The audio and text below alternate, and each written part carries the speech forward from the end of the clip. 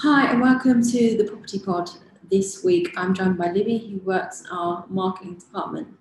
We're going to discuss mortgage advice for first-time buyers, but also for anyone else really, general conversation about mortgages this week. Just to bear in mind, again, we say this every podcast, that we're not offering legal advice here, we're not legally trained ourselves, we both work in the marketing department. Although I am pleased to announce that in the forthcoming weeks, we'll have guests coming onto the podcast and we'll actually be moving to a studio. So the quality of these podcasts should improve significantly in the forthcoming weeks, which is exciting. Also, before we begin, can I ask, if you haven't already, please to subscribe, and if there's any bells or notifications in the platform we post on, for you just to click and tap on those so you get notifications when we post videos and upload podcasts. That'd be fantastic. So my background experience in terms of mortgages and buying a home would be the fact I bought my first house when I was 18, so I was very young, and this is unusual now, I realise. Didn't at the time. I didn't know anything about it then. I just went with the mortgage advisors. So completely was led by the estate agent when buying the house, everything, all the typical things you do when you're young. Because of that, you don't quite know what you're doing and you can make mistakes. So we're hoping that this podcast will help inform you. I have a son as well. I keep saying and I've said I wouldn't do that in previous comments, but I'm still doing it. It's a real hazard.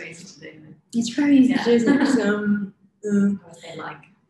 Or like. So my son, who is 20 now, he's also looking at buying his first home. So I'm just kind of reliving that first time home experience, which I thought was quite good to bring into the podcast and what we do here.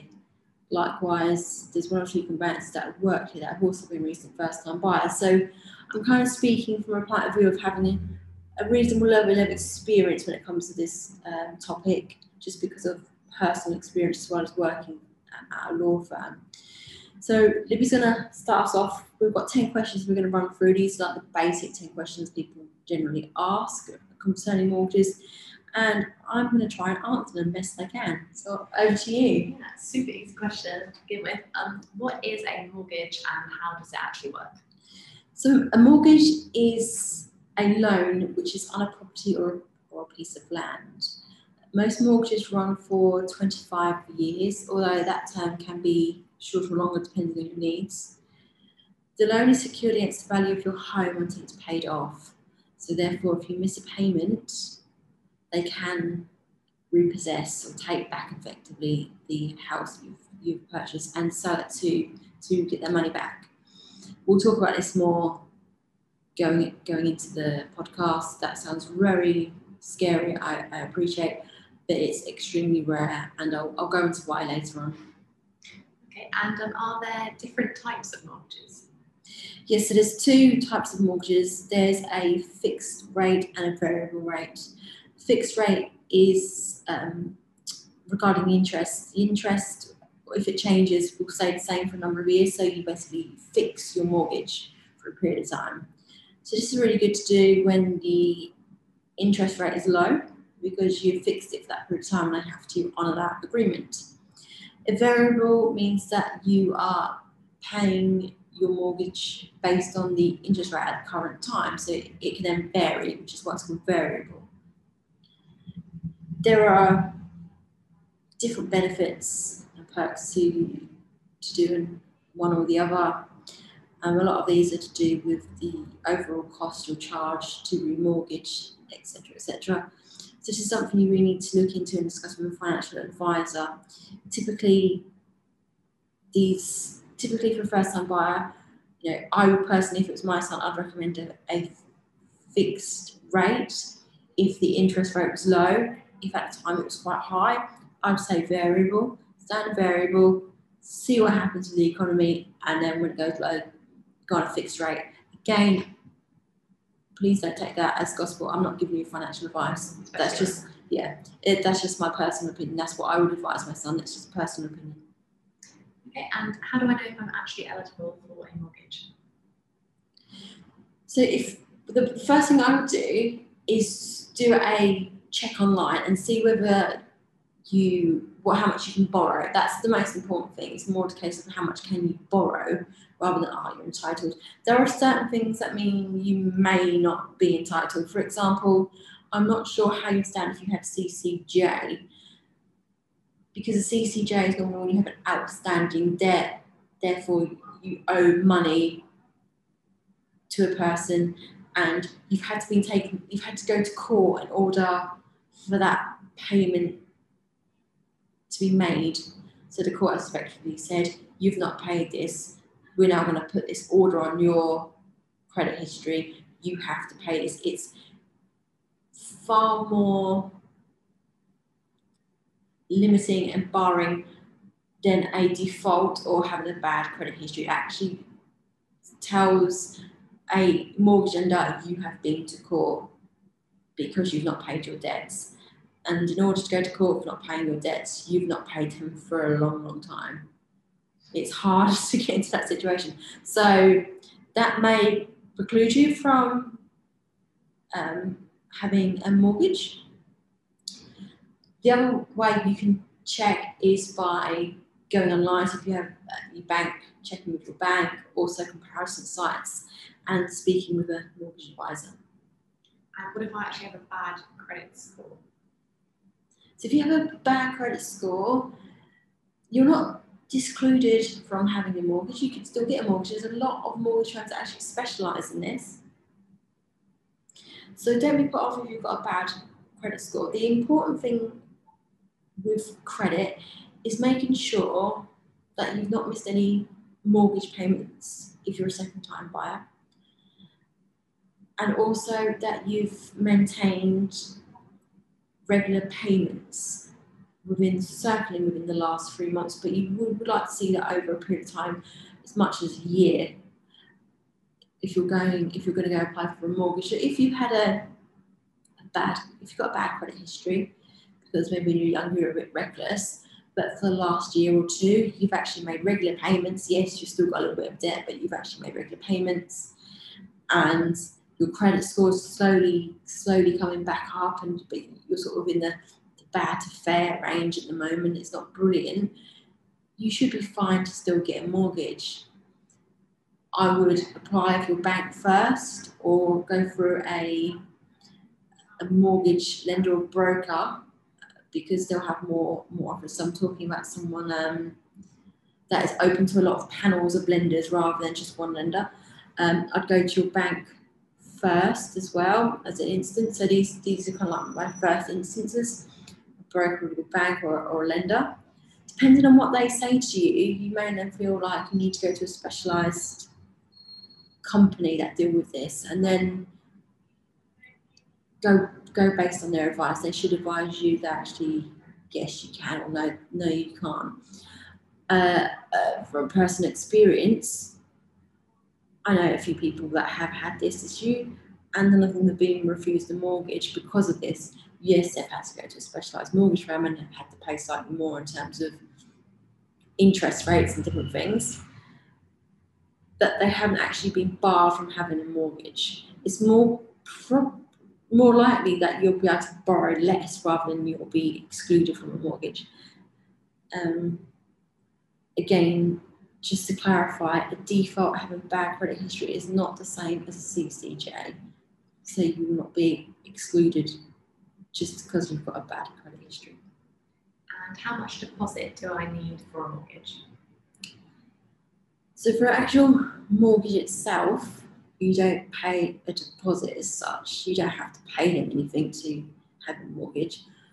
But in terms of buying a house, and the deposit that you need for the house is typically between 10 and 20%, although some mortgage companies will offer a 95% mortgage. So I think the word deposit there is slightly misleading. A deposit when you buy a house isn't the same as giving a mortgage company a deposit for your mortgage, there's slightly two different things.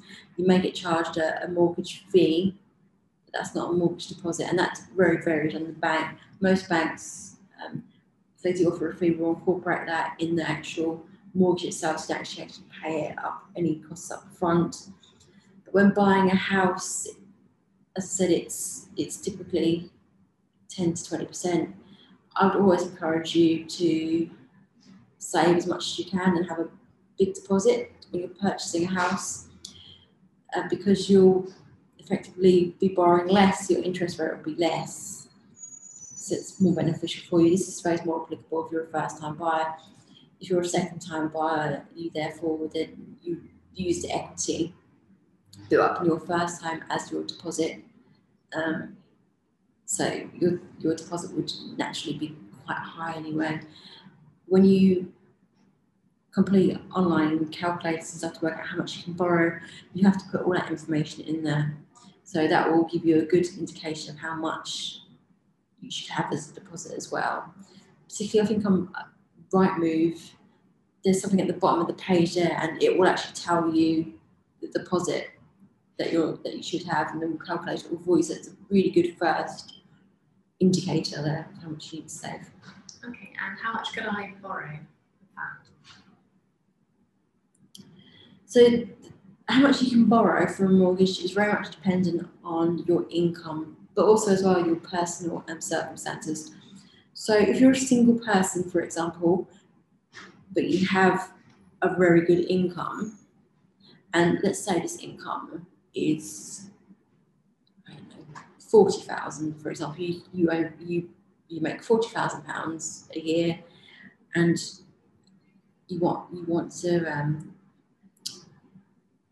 make a mortgage application. The amount the lender is likely to offer you, as silly as it sounds, is probably going to be less than if you were two applicants, both on £20,000 a year, because if one of you loses your job, there's still someone else who can help pay.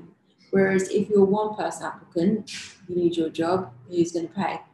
So there's things like that. There's also things to do with if you've got children, what age are they, how long are they dependent for, tax credits, maintenance money, all these different factors all add in. So that question is pretty hard to answer because it does very much depend on your income, personal circumstances. Again, just go online, check, do these calculators, check. They may not be 100% accurate, but they'll give you a really good ballpark figure, and then you can start planning going forward on that. Obviously, once you get your mortgage offer in principle, you'll really have those things ironed out. So yeah, again, all dependent on your circumstances. Okay, and what do I need to do to get a mortgage? So to get a mortgage, you need to have a regular income. You need to have proof of a regular income. You'll need a deposit to put towards your house because no mortgage company will lend you 100% of the value. You need to have a credit history, and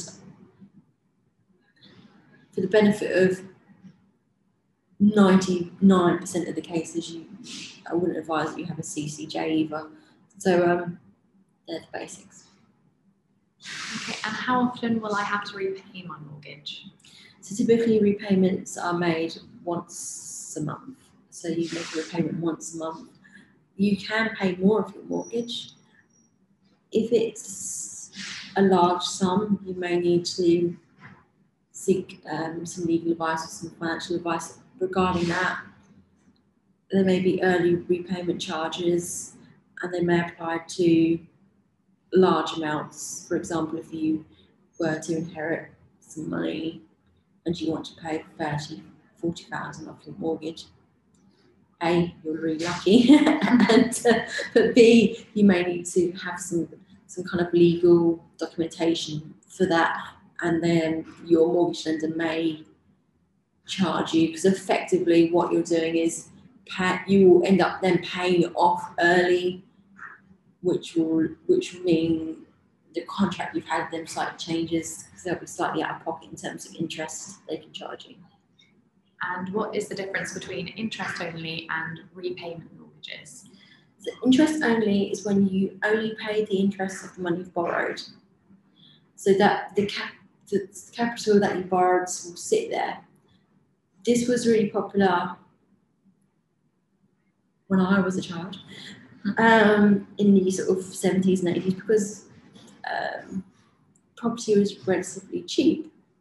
You could buy a property for £5,000. I know it sounds ludicrous now, but you could, yeah. So if you can imagine, you bought a property in the 80s, let's say, and what it's now worth, you're going to have no trouble in paying that off. So that's where the interest only. First, I believe, again, this is not my area of expertise, but as a personal recollection, that's where it kind of become popular in terms of houses were quite cheap to buy, and there was an expectation over years they would go up in value. Nowadays, it's really hard to say. The property prices are quite high. Obviously, they go up in line with inflation, how much everyone's paid, etc., etc. It's something that's very easy to look back on in terms of being reflective and using the narrative of the 1980s, because I've lived through it. No, I'm just giving away my age. But in terms of now, I wouldn't like to go into the realms of what one is best. Just giving you the facts that interest is, you only paying the interest, is actually quite, if you're struggling financially, that could be something that you maybe need to look at or discuss with your mortgage provider, possibly, just paying off the interest. Again, you need to seek financial advice on that and do far more research beyond this podcast, because I can't really advise you on those sort of topics. And repayment is you repay the interest and the loan amount. Typically, the payments are a lot higher because you're doing that. So you're paying the interest. Say the interest is £200. You'll then pay sort of £300 will be off the actual capital itself, the actual loan amount. So gradually, the money you owe the mortgage company will go down, so you don't have to sell your house or remortgage and pay it off, which you would do with a interest only mortgage. I hope that makes sense. It's got a little bit pushed my knowledge in, that did. And what happens if I miss my mortgage repayments? So there's several steps if you miss your mortgage repayments. If you feel you're going to miss a mortgage repayment, particularly in COVID times, like we've had this, you can get a payment holiday, and you can ask for a payment holiday. I believe currently mortgage companies have to give you a payment holiday. I believe so. Do check that. Always have a conversation first with your mortgage and say, I'm struggling, I've lost my job, whatever the reason is, have a conversation, say no. They may be able to waive the charges for you. They may be able to help you, as I said, with the payment holiday. If you do miss a payment, then it's classed as arrears, which will need to be paid back. Now, some mortgage providers, lenders are happy with arrears for a certain period of time. Maybe happy is the wrong word, but they're okay with it. They understand there's a especially for COVID, people who lost their jobs. But there needs to be a realistic expectation that you're going to pay it back, and this is not going to go on for a long time. So, for example, it could be that you've lost your job and you've got no means of income, but there's an expectation that you will receive universal credits at some stage, or you'll receive a settlement agreement payment, and you'll have to then pay back the arrears. It's definitely a priority bill. So one that you should really be focusing on paying as soon as you're able to.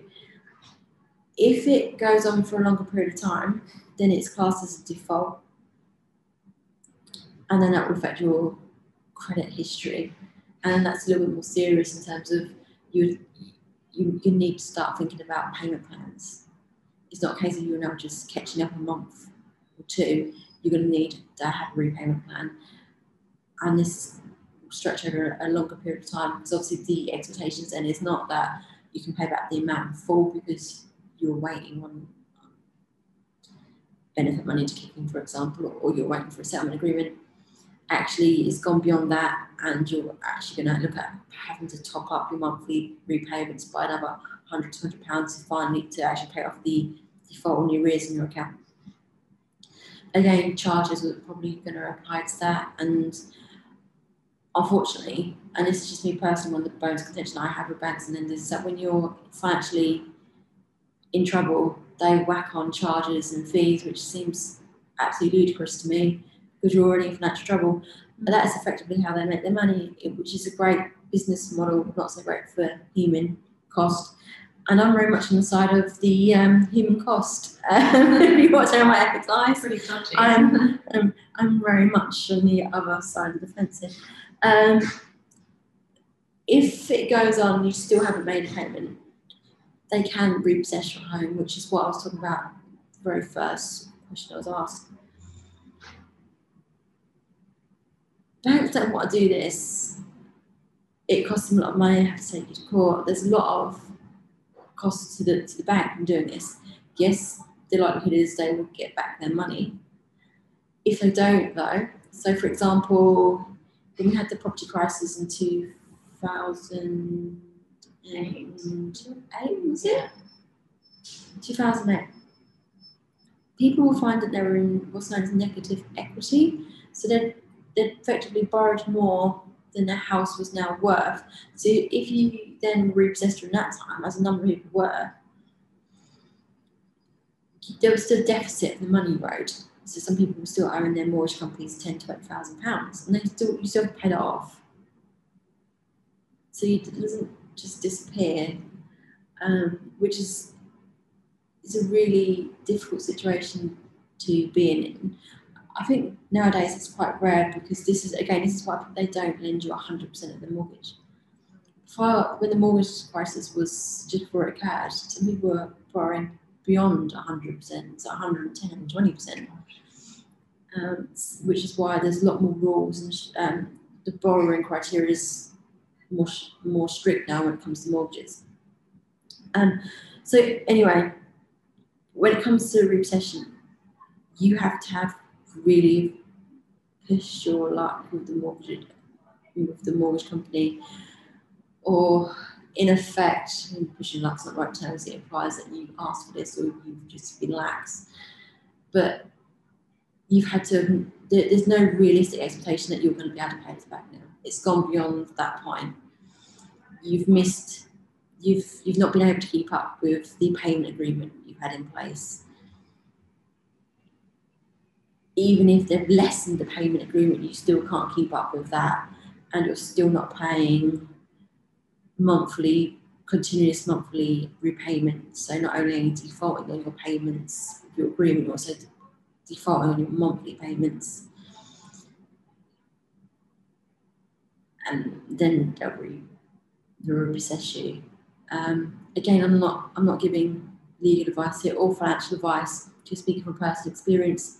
I know one person this happened to, and they were advised to sell the property before it got repossessed.